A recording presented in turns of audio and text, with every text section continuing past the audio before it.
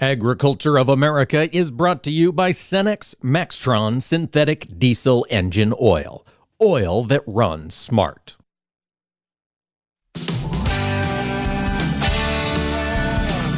Informing America's farmers and ranchers. This is AOA, produced by the American Ag Radio Network. Now, here's your host, Mike Pearson. Hello, ladies and gentlemen. Thanks for tuning in to AOA today. We certainly appreciate being included here in your day, and what a day it is shaping up to be. Folks, over this past weekend, we have seen the second and third largest bank failures in U.S. history happen, and that's changing the way the investment world looks at money. Joining us now to talk markets right off the bat, we've got Darren Newsom. He's the senior analyst with Barchart. And Darren, we've got some volatility in the investment world today. Bring us up to speed. How is the market reacting to these bank failures from last week? Yeah, it was interesting, Mike. One of the things that we saw overnight was, initially there was a little bit of buying as news came out that, the federal government was going to ensure, that the deposits were taken care of. And then all of a sudden, as the morning hours rolled around, we saw some heavy selling as investors were dumping not only U.S. stock, futures and so on, and overseas, but then in the commodities as well. We saw crude oil collapse. We saw the grains and oil seeds come under a lot of pressure, and then we, as the opening bell rang, we didn't see any follow through though. And that's what I find interesting is that now we've got corn back in the green. Soybeans are back in the green. If I look over at the energy sector, still under pressure, but, couple. Oh, seems like we're having a little bit of an issue there with Darren. We'll try to get Darren Newsom back on the line here. There we go. Darren, we get you back in? Yeah, sorry about that, Mike. Hey, not a problem. We're talking about the energy markets. You mentioned still down on the day, but we're up from the lows in the overnight, aren't we? Yeah, we are. We've been able to gain back a couple dollars, and it's just been an interesting morning. You said it in the open, a lot of volatility, and that's what we're going to have to expect for the next number of days. Darren, the other major topic I'm hearing from a lot of financial market watchers is how is this going to impact the rate of increases for the Federal Reserve? Goldman Sachs says now the Fed's not going to raise rates at their next meeting. What's your take, and why are we taking an issue with interest rate hikes here from the Fed on a bank failure? Yeah, to me, the thing, the argument would be like these bank failures create economic uncertainty, and so at a time when you have economic uncertainty, it might not be the Federal Reserve's job to go ahead and continue raising interest rates. That's one argument. That's from it's from the investment side. From the bank, from the purely monetary side, we're still looking at inflation. Now, that argument and the normal reaction to inflation is to continue to increase interest rates until inflation starts to crack. But now we look at the futures, and futures aren't necessarily cash price. We know that, but the futures markets have collapsed. As I said, we've got non-commercials, investment traders getting out of commodities, left and right. At least they were up until this morning. And so now we'll see what happens. But, the argument is economically, maybe the U.S. doesn't need to continue to raise interest rates. The Fed might look at it. We've still got inflation. Their job is to control it. There's other avenues, that these banks could certainly look at. Rather than worrying about interest rate hikes.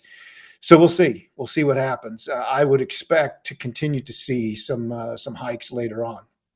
All right, Darren, with all of that to the side, we still have fundamental factors moving in the commodity space. And as you mentioned, we've seen the commodities, the grains, move back towards the green, corn, beans, and wheat, all in the green. Wheat solidly in the green, 7 to 10 cents here in the Chicago contract. What's happening in the wheat market? The wheat just got so beaten up so badly. We saw the Kansas City July contract lose more than $1 at a time when, the crop's just been devastated across the southern plains. And so there, it just made sense that it would start to attract some interest if folks actually did start to look at the fundamentals again. And late last week, that seemed to be happening. So we saw Kansas City rally. We saw, wheat markets, wheat contracts in general post short-term bullish reversals on their daily charts. And it was going to be interesting to see if we get some follow-through activity. And initially, it didn't look like it was going to happen, and then it did. So we may be on the path now for these wheat contracts to be moving higher, again, based on the fundamentals, particularly in Kansas City. Fundamentally, Chicago's the most bearish, but it's also the one that could attract the most investment money if they want to roll some money in that direction.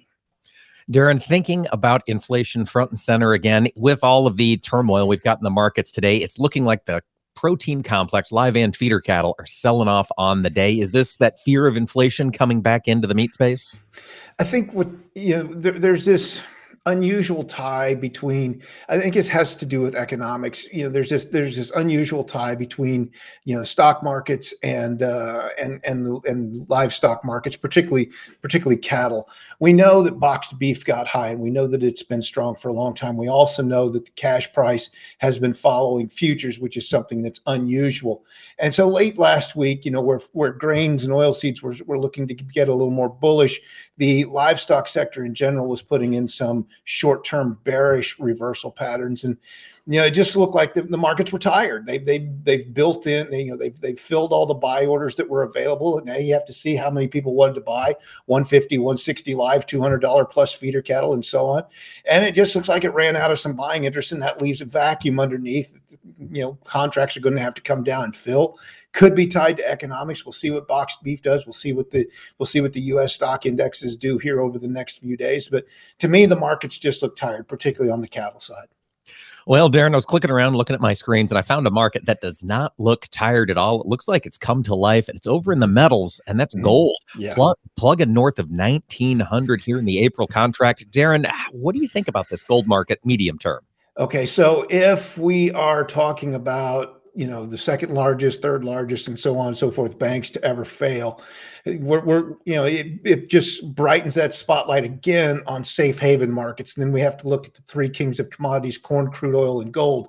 Of those three, gold's going to probably draw the most attention. And it certainly seems to be that case. Technically, we've seen the market turn. The April contract's been posting some bullish signals here of late. And now we've got some fundamentals as to why. We've got problems with, it looks like we've got some financial issues to deal with once again. And so the money, as I said, it's going to be pulling out of a lot of these investment markets. It's going to be looking for someplace safe to go, and that historically has been gold. And it certainly looks like that's the case. We're also hearing of countries, trying to lock up as much gold as they possibly can here early in 2023. Saw some headlines of that over the weekend. And so that's what's been providing support to the market. Now we're seeing the futures start to react. Darren, is $2,000 gold in the cards here? It's not out of the question. I mean, let's look at the April here. Oh, shoot, folks. I think we lost Darren there. That's Darren Newsom. He's the senior market 75. Could it get to 2,000? Sure. I mean, if we see enough financial problems going on, I'm going to say maybe not right now, but down the road, 2,000 is not out of the question. All right, those big round numbers coming back into focus. Folks, that's Darren Newsom, senior analyst with Barchart. Darren, thanks for joining us today. Thanks for having me on again, Mike. And folks, stay with us. When AOA returns, we'll dig into protein consumption with Glenn Tonsor, professor at Kansas State and the author of the Meat Demand Monitor. Stay here for more AOA.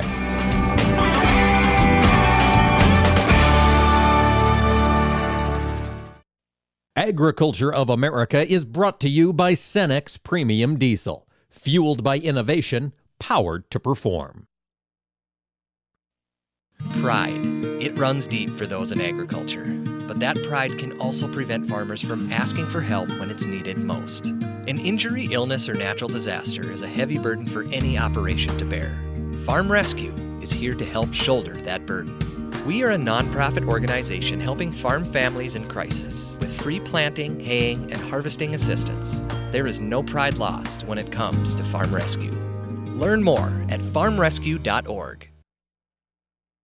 Welcome to the 2023 Corn Sprint. Corn is in the blocks and ready to run. Biopath and PowerCoat plants with a strong start to take the lead. Fueled by Mosaic biological fertilizer complements for maximum performance and better nutrient uptake. We're seeing a strong return on fertilizer investment in this sprint. Biopath and PowerCoat corn just continue to grow ahead. Improve your corn's nutrient use with Mosaic biologicals. For corn that stays on track in the sprint, start training at cornsprint.com. Tune in the first Wednesday of every month to listen to the Monthly Grind here on AOA. It's brought to you by our friends at the National Corn Growers Association, and each month we're going to dig into one specific aspect of corn demand. What happens to this grain after it leaves your operations and enters the global supply chain? That's what we're going to talk about each month on the Monthly Grind. Again, that's the first Wednesday of every month, and you can also find us wherever you listen to your favorite podcast. It's a show you don't want to miss. The landscape of media has changed, and people are more skeptical than ever about where they get their news and information. While major news outlets show decreasing credibility, your local farm radio station still shows strong marks. In a recent survey, farmers rated information from their farm broadcasters as almost twice as reliable as major news outlets. Farm radio continues to be transparent, honest, and trustworthy. This message brought to you by the National Association of Farm Broadcasting.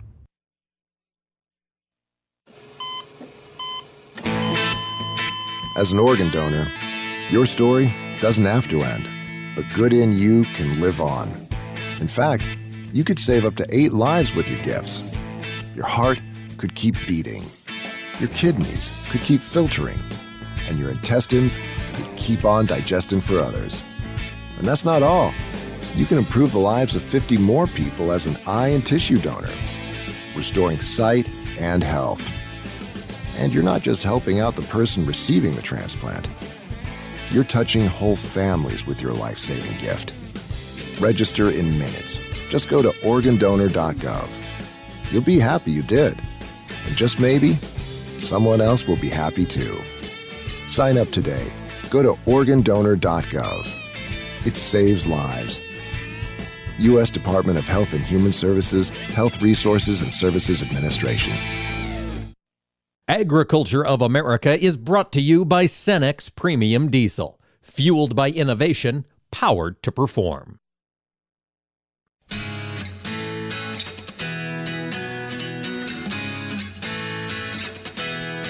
Keeping farmers and ranchers informed. AOA. Now back to Mike Pearson.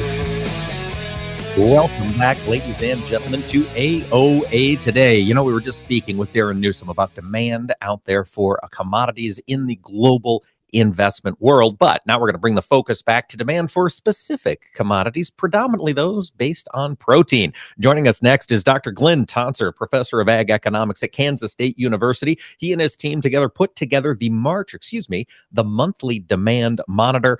And we're going to be talking about that meat demand for the month of March. Dr. Tonser, thanks for joining us today. Hey, Mike. Thanks for having me on.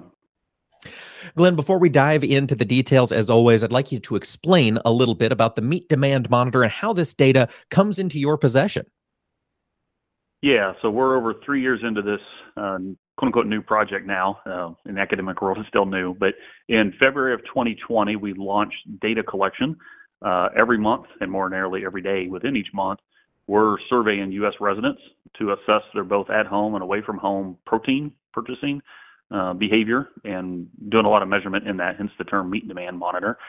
So this is a survey-based project. It's beef and pork checkoff funded. All the information, the surveys, the raw data, the subsequent reports, visual dashboards, even some links to our AOA podcast are all on our agmanager.info website. So you and I tend to give a monthly summary, which I think is great. But for those listeners that want more, they're encouraged to go to our Ag Manager website and do a deep dive.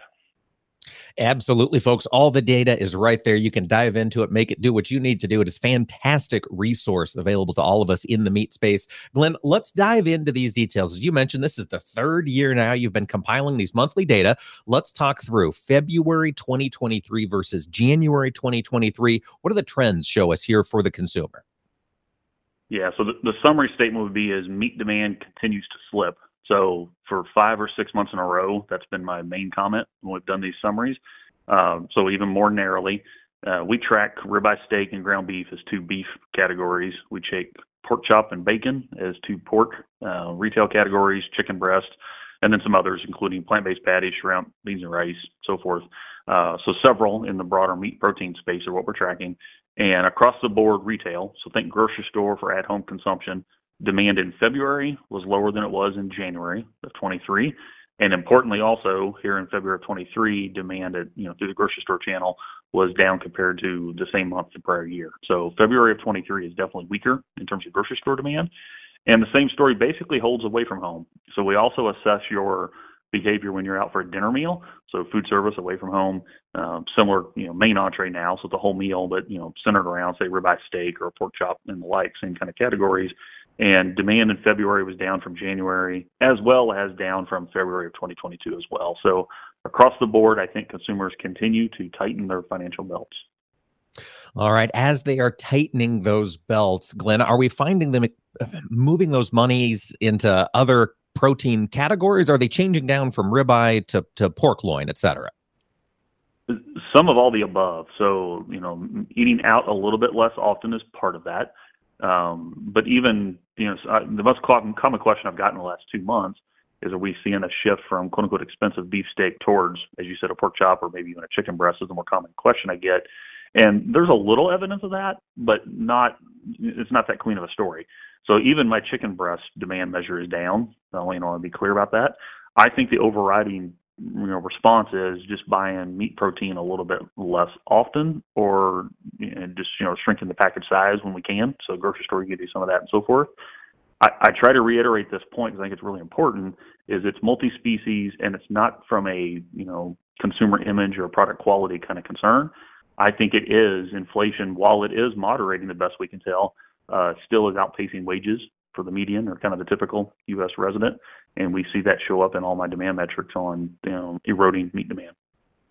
Well, Glenn, that's interesting when you talk about the reasons why people are making the decisions they're making when they get to the grocery case. The Meat Demand Monitor, you also track what factors people consider as they step up to that meat case. And I know price and freshness and taste are all part of it. Can you talk about what's shifted in that values decision when they're going to make their purchase? Yeah, so we have something we call protein values, and each month I put in front of every one of these respondents. So again, this is well over 2,000 people every month doing this. A list of 12 things, and you highlighted some of them, but taste, freshness, safety, price, all the way towards origin traceability, environmental impact. There's a full list of 12. Again, go to Ag Manager, you can look at this. And I force people to tell me the 4 that are most important when they're making a protein purchasing decision, and then tell me the 4 that are least. And of course, the 4 you don't pick are the kind of the 4 intermediate. So for each person, I know which of those 3 groupings each item falls in. And to answer your question first and foremost, the importance of price has grown. So price shows up in the top 4 important bucket more often today than it did a year ago, than it did 2 years ago. And that's not surprising. That fits my net wage decline kind of thesis here. But regardless of that, taste, freshness, safety, and price are regularly, month after month, the whole time we've been doing this for 3 years, top considerations. And I think that's great for beef and pork because there's a lot of unique taste, freshness components that they have to offer. I think that's key to sustaining domestic demand. To round us out, people ask what's less important. Origin traceability and environmental impact are always 2 that show up on the bottom of that list. I always clarify that doesn't mean they don't matter, but when put in a forced choice situation, which is what I do in this scenario, they're not top-ranking factors for the typical U.S. meat consumer. So there's niche market opportunities for those in associated labeling claims and so forth, but it's not what drives the typical buy or don't buy decision for the representative U.S. meat consumer. Well, that certainly makes sense, Glenn. And I'd like to circle back to something you do track, which is, of course, the where that this consumption happens. What is it, home? Is it away from home? Are we seeing any trends there that would continue to amplify this price is an issue point? Are folks dining out less often? Slightly. So we have that by meal. So 74% had breakfast at home in February, 55% for lunch, and then 65% had dinner at home. Those are slightly up compared to the past. That's my comment about foot traffic. Food service decline is some are tightening the belt by choosing to eat at home, but it's not a drastic change and nowhere near like what we had early in the pandemic and so forth. So that's one of many adjustments, but it's not the core adjustment that's being made. All right, that core adjustment, Glenn, again, just to make sure I'm understanding your point, is they're just eating a little bit less. They're scaling back on their meat purchases, is what you anticipate happening out there at the grocery store? At the moment, yes. And I'm trying to reiterate this message is I think it's their finances. I'm not, encouraging the beef, pork, or to be complete here, the chicken industry to necessarily do anything different in terms of their product offerings. I mean, if you can do smaller packages, that's appealing at times. Anne-Marie Roenick just gave out the Power of Meat report, which probably some of your listeners are aware of. Inflation is king was the key to her message for the past year. Lots of retail interest in accommodating that here as 23 starts. And unfortunately, I think we're going to be talking about this for at least the next several months. I think you're exactly right there, Glenn. And we'll also be talking about the flip side, the impact of these beef prices then up the value chain to the producer. Do you have any thoughts for cattle feeders here as they plan to fill those lots for this summer? Yeah, for those that struggle to sleep at night, you can go watch a recent recording of my talk here, Mike. Is more seriously, KSU had our Cattleman's Day about 10 days ago. If you go to our K-State Animal Science and Industry website or just Google my name, you'll probably find it. There's a full outlook talk for your listeners that want that full breakdown. But across the board, we're projecting higher cattle prices this year and next year, primarily because of supply side support. I'm confident other experts you've had on have mapped that out. But I always interject, and I did at length in that most recent talk, that hinges on beef demand holding its own. And we're talking about beef demand slipping some. It can slip some, and the supply side support will, trump that. So we'll have higher cattle prices. But domestic and foreign demand for U.S. beef can't slip a lot. Otherwise, that'll put a notable ceiling on how high those cattle prices or farm gate prices for your producers go. So tight supplies are helping cattle prices, but we can't forget this demand piece of that story. We certainly can't. Demand is so vital. As you look around the world, Glenn, any concerns globally for beef demand to fall off, or are we all just watching for the recession? There's this global tone of, how much is economic activity going to maybe continue to slip is the right term now. Instead of slip, it's continue. There's a lot of macroeconomic noise. The Silicon Valley Bank is all over the equity markets as we speak. Fears of contagion and so forth. I would encourage some calmer minds to come to bear on that. We have a much deeper financial system than most tend to think we do. But I'd be remiss if I didn't highlight that. That's adding some concern and uncertainty to the broader macroeconomic situation, and that is not good, particularly for beef demand. So beef demand tends to be the most related to economic activity. As the most expensive protein, it corresponds with net consumer incomes. So anything globally that improves the macroeconomic situation is going to be good for global beef exports. The same statement holds for pork, but it's not quite as extreme. All right, folks, we'll continue to watch how this economy plays out and filters back through prices paid for beef and pork. That's Dr. Glenn Tonsor, Kansas State University, author of the Meat Demand Monitor. Glenn, thanks for joining us this week. Thanks for having me on, Mike. And folks, stay with us when AOA returns. Iowa Senior Senator Charles Grassley will join the program. We'll get an update on what's developing in Washington, D.C. Stay here for more AOA. Agriculture of America is brought to you by Cenex Maxtron Synthetic Diesel Engine Oil. Oil that runs smart.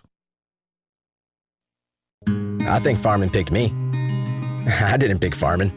I'm not afraid to try something new. It's my farm, my family, and our future. My Channel Seedsman gets that. I get access to innovative products with personalized advice backed by data to maximize my yield potential.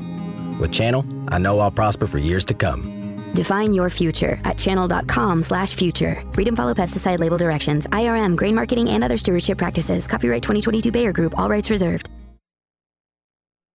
As planting season begins across the country, the American Seed Trade Association reminds farmers to follow the basic steps for seed treatment stewardship. Follow directions on seed container labeling. Eliminate weeds in the field prior to planting. Minimize dust by using advanced seed flow lubricants. Be aware of honeybees and hives located near the field. Ensure that any spilled seeds are removed or covered by soil to protect wildlife and the environment. And remove all treated seed left in equipment. For more information, visit seed-treatment-guide.com or contact your seed dealer. You're listening to AOA for the American Ag Network. I'm Jesse Allen reporting. Well, as we take a look at the market trade here, we are mixed as we work through our session after starting initially lower and bearish with outside market pressure stemming from the collapse of the Silicon Valley Bank and the reaction from the Fed, the FDIC, and the administration to protect depositor accounts there. We're continuing to watch as the market's going to be pretty headline driven by what's happening in the banking sector and the outside market trade. The VIX, Wall Street's unofficial fear index, rose to trade at a 4-month high just below the pivotal 30 level here this morning. And it's currently trading near 29. So we're going to be watching that closely. Commodity prices generally started under pressure again, but we've lessened that pressure just a little bit. We initially saw buying in crude oil and grains and oilseeds last night when trading started, but both sectors came under pressure. Crude is still under pressure here this morning, down about 2%, while the grain trade, corn, beans have bounced back a little bit. Wheat as well, bouncing back too. We look at the U.S. dollar index, watching that closely. That is down 68 basis points at 103.87. So maybe some trade into grains and oilseeds here, into commodities as a whole, as a safe haven by funds and investors. We'll have to watch how that goes throughout the session. We also are watching the Ukraine grain deal negotiations starting today in Geneva. Will that get extended or not? The general thought is it will, but still, that remains to be seen, so that's something to watch in the trade. South American weather, we continue to watch that as well here as we work through the day today. Over in the livestock trade, mostly lower in cattle and hogs. As we head into the new week, we are just trading lower. Traders are yearning to see what the market's fundamentals do. It'll be important to see how last week's negotiated cash cattle were committed, as it could indicate if prices will be steady this week or slightly higher. This is AOA for the American Ag Network. I'm Jesse Allen. Hey, Dad, your prescription will be ready in just a minute. Hey, Dad, your laundry will be ready in just a minute. Dad, your lunch will be ready in just a minute. Hey, honey, why don't you take a minute? When you help care for a loved one, you give them as much time as you can, making sure they're safe and comfortable. But it's just as important that you take some time for yourself. At AARP, we can help with information and useful tips on how you can maintain a healthy life balance, care for your own physical and mental well-being, and manage the challenges of caring for a loved one. Because the better care you take of yourself, the better care you can provide for your loved one. Thanks, Dad. Thank you. You're there for them. We're here for you. Find free care guides to support you and your loved one at aarp.org/caregiving. That's aarp.org/caregiving. A public service announcement brought to you by AARP and the Ad Council. Agriculture of America is brought to you by Cenex Premium Diesel. Fueled by innovation, powered to perform.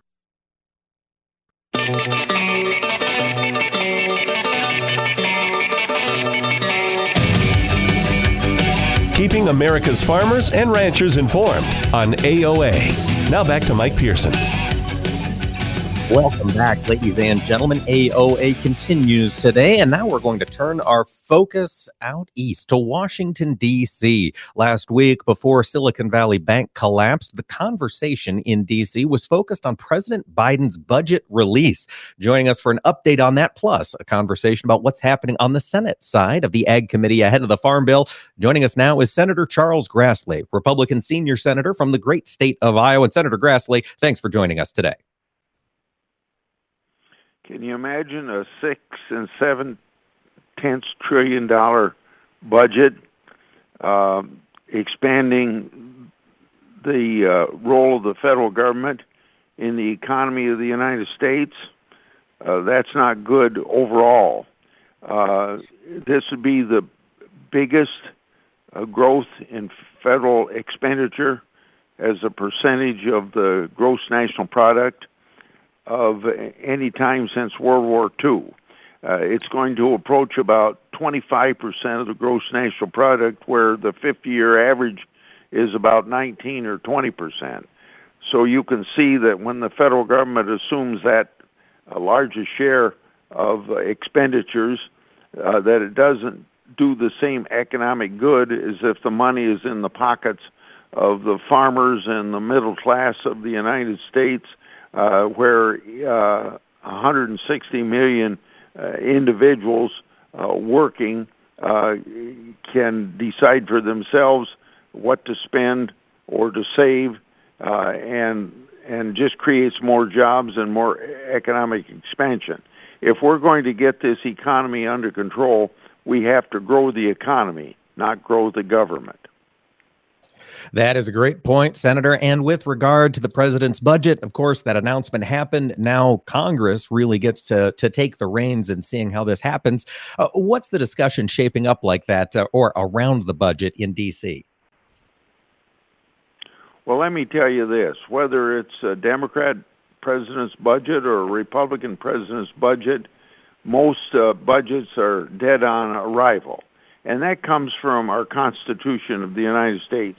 Presidents propose, but Congress dispose.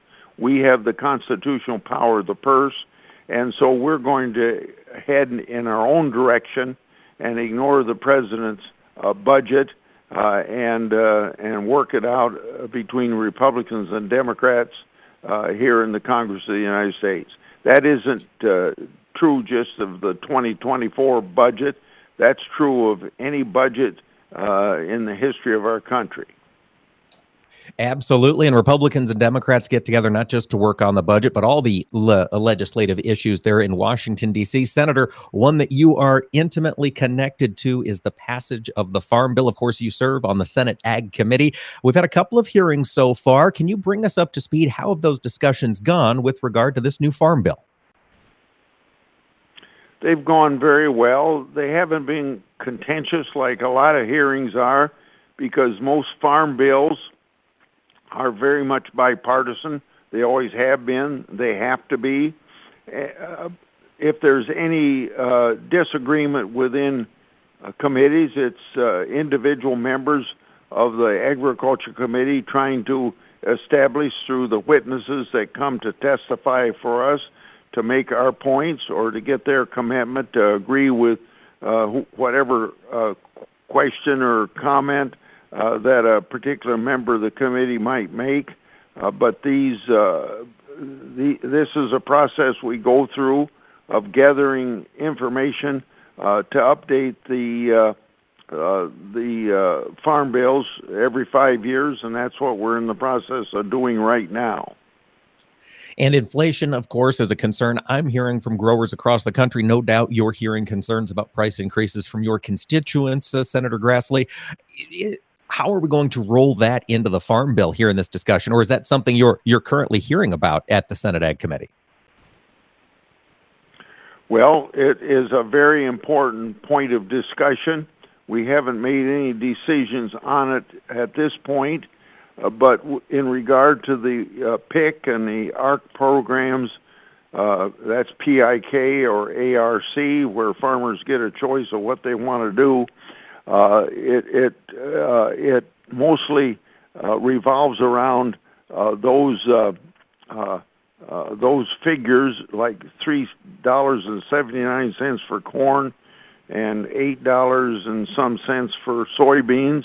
The extent to which those ought to be increased because of the increased inputs that you're talking about, meaning the increased price of seed, fertilizer, and chemicals. Senator, do you think the other members... go ahead. Let me... I didn't mention the most important safety net that Iowa farmers want me to back is keeping crop insurance the way it is. So what I said about ARC and PIC is separate from keeping crop insurance the way it has been, maybe fine-tuning it a little bit, but not changing it a whole lot. I'm sorry. No, that's okay, Senator. I'm glad you made that clarification. Of course, that ARC and PLC is a different issue than the revenue protection. And I'm wondering here, as you with your background in agriculture, listen to the issues being brought up in the Senate Ag Committee hearings, Senator, do you think the non-ag folks on the Ag Committee are getting a full picture of the farmers' challenges out here in the country? Well, they are if they attend the committee meetings and if they're up on it. That question is more appropriate for the House of Representatives, where there's probably only 30 or 40 really rural districts in the country that have agriculture as their main point. where everybody else, let's say 350 to 400 other people in the House of Representatives, they don't even have dirt in their district. So consequently, they don't know very much about agriculture. Whereas in the United States Senate, whether you're Delaware or New Hampshire, you still have agriculture. A small state like that has agriculture, or a big state like California and Iowa are very prominent in agriculture. So there's a better understanding of agriculture in the United States Senate with the individual members than there is in the House of Representatives. Yes, that's a great point. Every senator has agricultural, but not every House of Representatives member certainly does. Senator, while we've got you on the line, of course, we're in January, but it won't be too long, and we'll have college freshmen heading off to schools across the country. And you've raised an issue that was under the radar for me, and these are changes coming in the FAFSA, the student aid form that you fill out. Farm families could get a disadvantage this next year. Is that right? Yeah, these progressives in Washington that want the government to run everything and they want to redistribute wealth. They want the net value of a farm to be a deciding factor in whether or not you can get guaranteed student loans and Pell Grants. And basically, it's going to make the kids of family farmers to a great extent, unlike for the past 30 or 40 years, ineligible for guaranteed student loans and Pell Grants.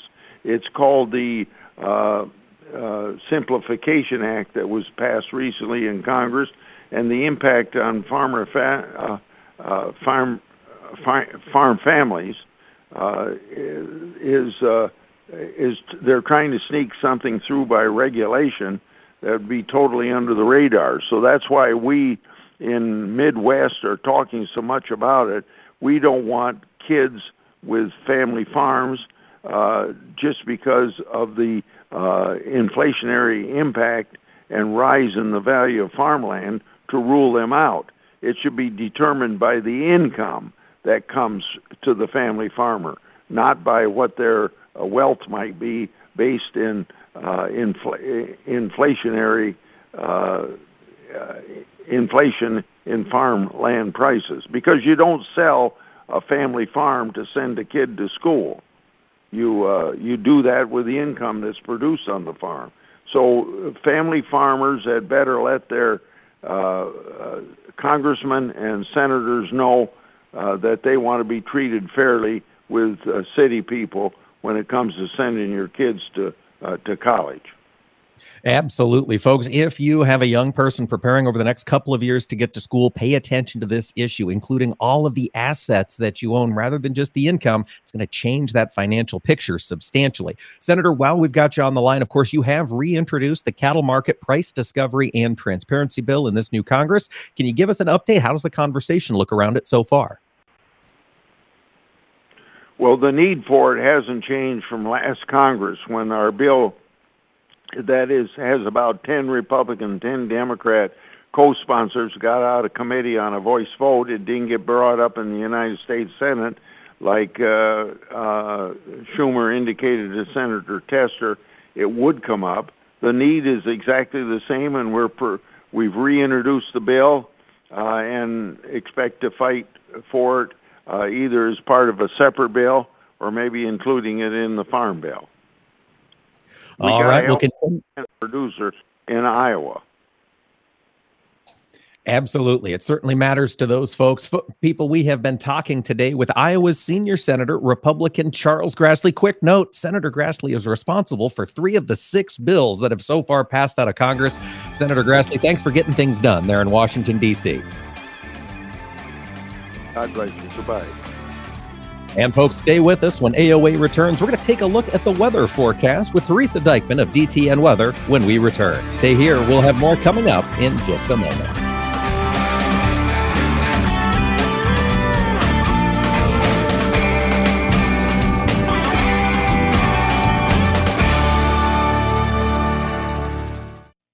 Agriculture of America is brought to you by Cenex Premium Diesel. Fueled by innovation, powered to perform. Through the years, you've really kept up with the times. You're on social media. Like, dislike, block. Maintained your health. 10,000 steps. I'm a beast. You even programmed your own smart home. In 10 minutes, remind me that I'm a genius. In 10 minutes, I'll remind you that you're a genius. If you can do all that, you can definitely save for retirement. Just go to aceyourretirement.org, a free online tool sponsored by AARP that can help you get on track with your retirement savings no matter your age. At aceyourretirement.org, you'll meet Avo, the friendly digital retirement coach, and in just 3 minutes, get personalized recommendations to help boost your retirement savings. They're easy to understand and work with your lifestyle. It's quick, easy, and free. Plus, it's brought to you by AARP, so you know they got your back. You are a genius. Take charge of your retirement. Go to aceyourretirement.org now. That's aceyourretirement.org. A message from AARP and the Ad Council. Vision loss is not something that you feel until it happens. Most people lose their vision from diseases like macular degeneration and glaucoma, not at birth. With macular degeneration, you lose your central vision. You have a blind spot right in the center of your face, so I can't actually see your face. So even that little circle in which I could see became a big blur. I was 65 when I first was diagnosed with glaucoma. There were no symptoms. I had no headaches. 3 million Americans have glaucoma, and half don't even know it. 11 million people in the United States have macular degeneration. You lose mobility, independence, changes your entire life. So many eye disorders can be treated if caught early. My husband tells me that I have beautiful brown eyes, and I don't want to lose that. Make a plan today to get your eyes checked. Visit brightfocus.org to learn more. Join us every Tuesday for Around the Table, brought to you by CHS, as we discuss how cooperatives support farmers and ranchers and build strong communities.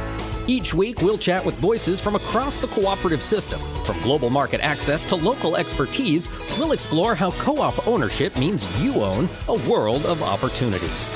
Tune in on Tuesdays or visit cooperativeownership.com to learn more.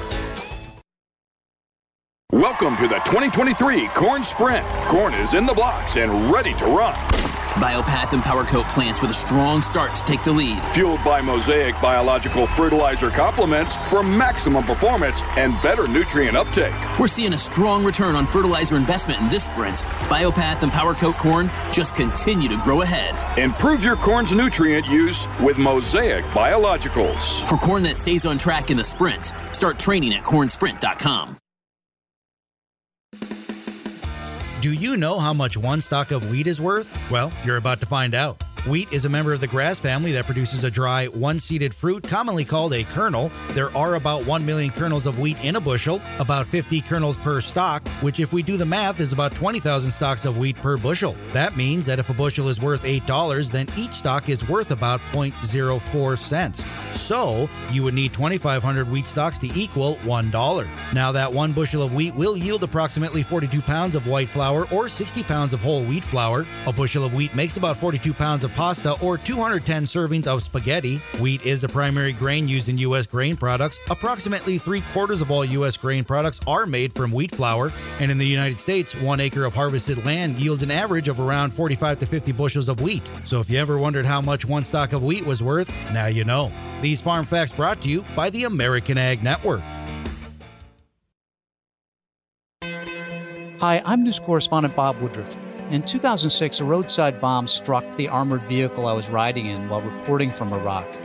I sustained a life-threatening traumatic brain injury.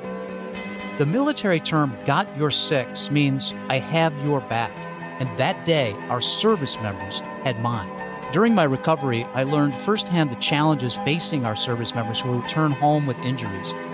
While serving, their fellow service members always had their six. Now that they're home, it is our turn. We started the Bob Woodruff Foundation to make sure that the camaraderie and support they relied on in the military carries on, and we need you. Please join us as part of the Got Your Six initiative and help us be there for impacted veteran service members and their families. They've had our backs. It's time we have theirs. Learn more at gotyoursix.org. That's gotyoursix.org, using the number 6. Agriculture of America is brought to you by Cenex Maxtron Synthetic Diesel Engine Oil. Oil that runs smart.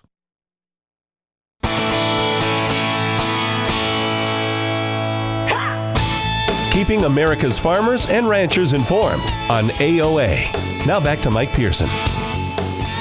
Welcome back, ladies and gentlemen. Thanks for tuning in to AOA today. Certainly appreciate being included in a part of your day. And, well, for a lot of folks, today is going to be cool. Those cold weather's making its appearance back across the country, and it's happening after an active weather weekend. Joining us now for an update is Teresa Deutschman. She's a meteorologist with DTN Weather. And Teresa, fill us in. Who got hit the hardest this past weekend?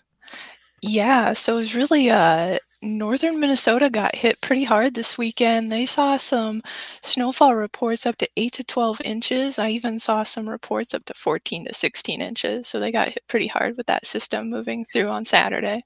Oh, man, that is true. Well, Teresa, as we prepare to start this week off, where's the action going to be taking place? Yeah, so right now there's actually an ongoing nor'easter across New England. That'll push out here over the next 24 to 48 hours. But our eyes are going to turn over to the west coast here later today into Tuesday. They're going to have a system moving through here that's going to provide some pretty significant rainfall to portions of California. And then we're going to watch this system push across the western U.S. here later this week, and then drop into the central U.S. by Thursday into Friday. Oh, man. Okay, Teresa, that sounds pretty active. Let's talk first about the impact in the West. As this atmospheric river moves into California, how much rain are they expected to get? Yeah, so I just took a peek at some rainfall forecasts there. Valley areas in California could see up to 3 inches with this, and then in the Sierras and in the foothills, they could see up to 3 to 7 inches of rain. So it's going to be pretty significant. Teresa, as we get through this week, plus all the rain we've had over the past couple of weeks, are we going to see that drought threat in California at least wiped out in the next couple of weeks? You know, I'm not going to go as far as to say wiped out, but it's definitely going to help the drought situation out there. Looking at the most recent drought monitor, there is still some areas of severe drought in very northern California and very southern California. But for the Sierras and the San Joaquin Valley area, they're looking pretty good. The drought's almost completely gone for them. Well, that is good news for those folks in the extreme west. Now, Teresa, let's talk the middle west. Once that rain and that snow pushes through California into the Mountain West, are we going to see some substantial snow totals there in the Colorado River Basin? I'm not so sure about there. I've been more looking at the central U.S. as of right now. So, all right. Well, who's going to see the moisture in the central U.S.? Yeah. So in the central United States, right now, we're looking at eastern South Dakota, into Minnesota, areas of Wisconsin. They could see the heavy snowfall here Thursday into Friday. Just taking a peek at some snowfall forecasts there, they could see 2 to 8 inches, maybe upwards of a foot again for them.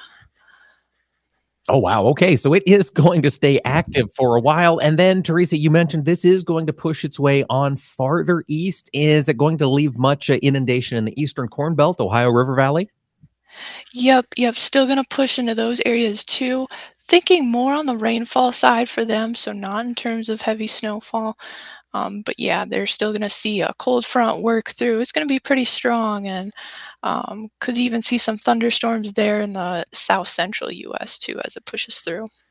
Now, you mentioned a cold front there, Teresa. How much should we expect temps to drop here as this thing pushes across the U.S.? Yeah, so behind this system, unfortunately, temperatures are going to cool off a little bit. We're looking at below to even well below average temperatures here through late this week and early next week. All right, farmers might have a bit of a slowdown getting fields prepared for this spring planting here in the U.S. But Teresa, we've got a little time. Let's go down to South America. The harvest is on pace in Brazil. They've been getting some moisture. Do you expect that rainfall across Brazil to continue? Yeah, this week we're still looking at a pretty active pattern here for Brazil with scattered showers here through the week. For areas in southern Brazil, though, they might get a few more breaks than portions of central Brazil, so they might get a few more opportunities to get back out in the field. All right, Argentina. If we go even farther south, of course, that country has been gripped by drought for the better part of 6 months here. Teresa, any rain in the forecast for those folks in deep South America? Well, for those guys down there, yep, still seeing a pretty active pattern here, but I think a lot of that rainfall is going to be in the upper elevations of far southern Argentina. However, if we do take a peek at central areas of Argentina, even into northern Argentina, they could see a little bit better chances here this week for some rainfall, although it will be pretty isolated. All right, watching that moisture continue to increase there. Teresa, before we let you go, we've been tracking this movement away from La Nina towards an eventual El Nino state. Is that move still happening today? Is that ENSO in a neutral state? Yeah, yep, we're still in neutral conditions here right now this spring, but as we transition into the summer months here, we're definitely going to start to see El Nino creep back in. All right, folks, keep an eye on those waters there off the coast of Chile in the Pacific. That determines whether or not we're in that La Nina or the El Nino and the subsequent impact on the ag economy. We've been talking today with Teresa Deutschmann. She's a meteorologist with DTN Weather. And Teresa, thanks for joining us today. Yes, thanks for having me on. And folks, thanks for tuning in to AOA today. Before we go, real quick, had a piece of news come out, touches on a number of the issues we have been talking about, global ag trade. We've seen the Brazilians and the Chinese become better friends here in recent years as China looks to find new places to source some ag trade. Well, now it appears the Australians are doing something similar. The Australian government has announced that they are opening talks with the Brazilian government in the hopes of forging a new trade agreement, lining up Brazil and Australia to get some trade advantages. We'll follow that story here on AOA, folks, and tomorrow we'll talk global swine health with our friend Dr. Paul Sundberg from the Swine Health Information Center. Thanks for listening, everybody. Have a great day.